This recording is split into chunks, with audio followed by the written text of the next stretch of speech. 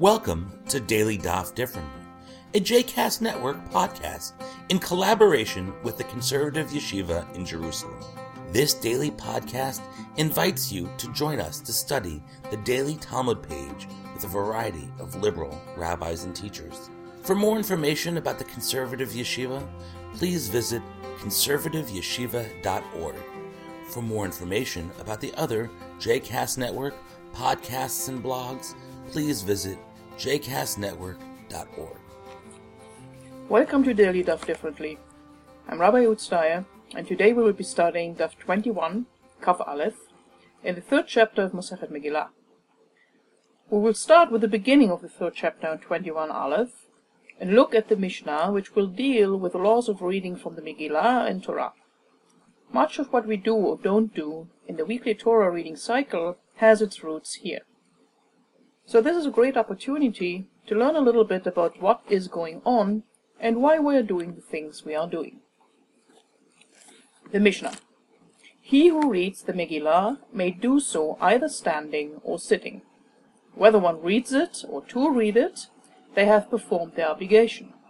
In places where it is the custom to say a blessing, one should say a blessing. And where it is not the custom, one shouldn't say a blessing. On Mondays and Thursdays and on Shabbat at Mincha, 3 read. Neither more nor less. Nor is a Haftarah read from the prophets. The one who reads first in the Torah and the one who reads last make a blessing before reading and after. On the new moons and on the intermediate days, meaning Chol HaMoed or festivals, 4 read. Neither more nor less. And there is no Haftarah from a prophet. The one who reads first and the one who reads last the Torah make a blessing before and after. This is the general rule. On any day which has Musaf and is not a festival, 4 read. On a festival, 5 read. On the Day of Atonement, 6 read. On Shabbat, 7. This number may not be diminished, but it may be added to, and the Haftarah is read from the prophet. The one who reads first and the one who reads last in the Torah make a blessing before and after. Okay, so far the Mishnah. The first part of the Mishnah is about reading the Megillah. Actually, any of the Megillot, for instance, Megillat Ruth, as well as Megillat Esther. So we learn that according to the Mishnah, one may read it either standing or sitting. And Rashi confirms that so is the case. The next line is interesting. Just in passing, the Mishnah informs us, Makom shenahagu levarech, levarech. V'shelo yevarech, lo yevarech.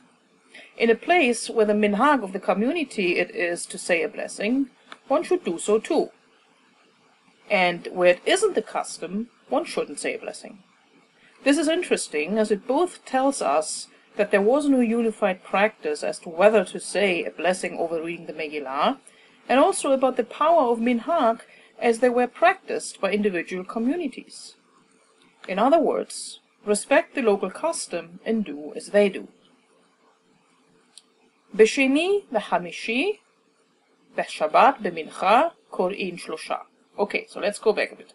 On Mondays and Thursdays and Shabbat at Mincha, 3 go up to read, meaning 3 receive an aliyah. So what is the reason for reading from the Torah on Mondays, Thursdays, and Shabbat? There are different traditions that explain the reason. In Tractate Baba Kama 82 Aleph, we find an allusion to the verse in Exodus 15:22, where it says, "They traveled 3 days in the wilderness and found no water." Let's have a look at what the Sugya says in Baba Kama 82 Aleph, listing a number of decrees made by Ezra the scribe and their reason. So here it what it says. That the law be read publicly in the Mincha service on Shabbat on account of the shopkeepers, who during the weekdays have no time to hear the reading of the law. That the law be read publicly on Mondays and Thursdays. But was this ordained by Ezra? Was this not ordained even before him? For it was taught, and they went 3 days in the wilderness and found no water, upon which those who explain verses metaphorically said, water means nothing but Torah, as it says, "Lo, everyone that thirsts for water, come and drink." It thus means that as they went 3 days without Torah, they immediately became exhausted. The prophets among them thereupon rose and enacted that they should publicly read the law on Shabbat, make a break on Sunday, read again on Monday, make a break again on Tuesday and Wednesday, read again on Thursday, and then make a break on Friday, so that they should not be kept for 3 days without Torah. Originally it was ordained that one man should read 3 verses, or that 3 men should together read 3 verses corresponding to priests, Levites, and Israelites. Then Ezra came and ordained that 3 men should be called up to read, and that 10 verses should be read. So far, the Sugya from Baba Kama.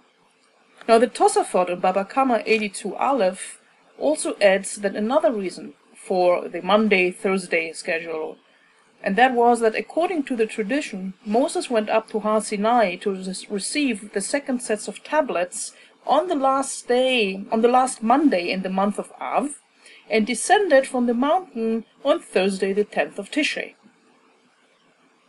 Or, if you're a little bit more rationally inclined, here's a more historical or sociological explanation. Mondays and Thursdays were picked because these were public market days and guaranteed greatest attendance. Anyway, the cycle of Monday, Thursday, Shabbat guaranteed that there would never pass 3 days without the Jewish people having at least an opportunity to listen to Torah. It obviously doesn't tell us anything about regular attendance during Torah reading in ancient times, but something tells me it's probably never been 100% then either. In the Mishnah we read that at one point the custom was that only the first and the last person would recite the blessing over the Torah. Hapoteach ve'achotem b'Torah mevarech lifneha ule'achoreha.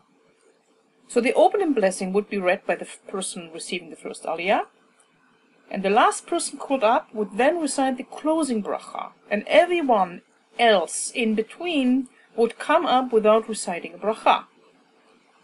You will obviously be aware that this is not the practice that we have today, no matter which denomination or which minhag a community follows. The standard today is that each person who receives an aliyah recites both the opening and the closing bracha. So where does this come from? Actually from our Sugya on 22b, where it explains the reason that the rabbis considered it necessary to change this practice.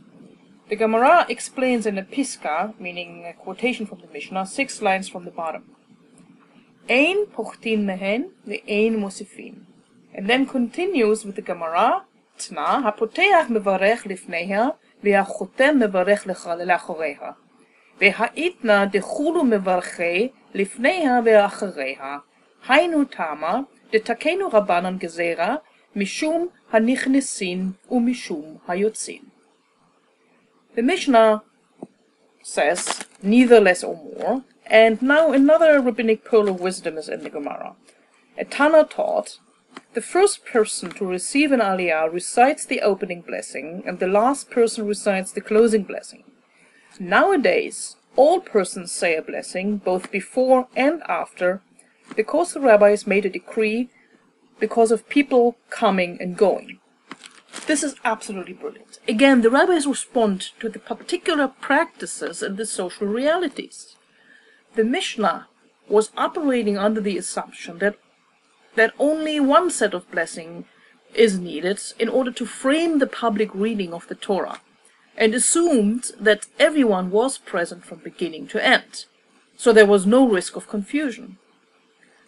But just sitting at Shabbat service any given week, you will notice that people, maybe including yourself or myself, are constantly coming and going during services, with quite a lot of traffic around the time of the Torah reading.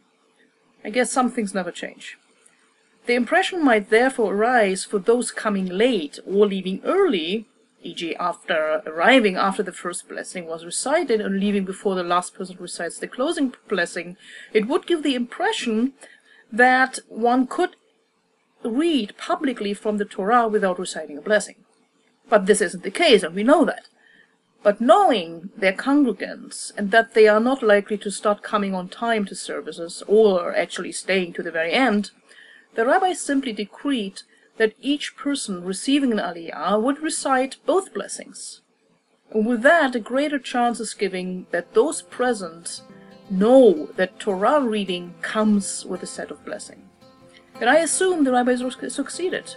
Today, most Jews who are at least vaguely familiar with services know that brachot are recited both before and after each aliyah. I hope you've enjoyed today's episode of Daily Daf Differently, and that you'll join us again tomorrow for a new page. The music at the open and close of this episode is Ufros from the Epichorus album One Bead, available on Bandcamp, iTunes, and Spotify.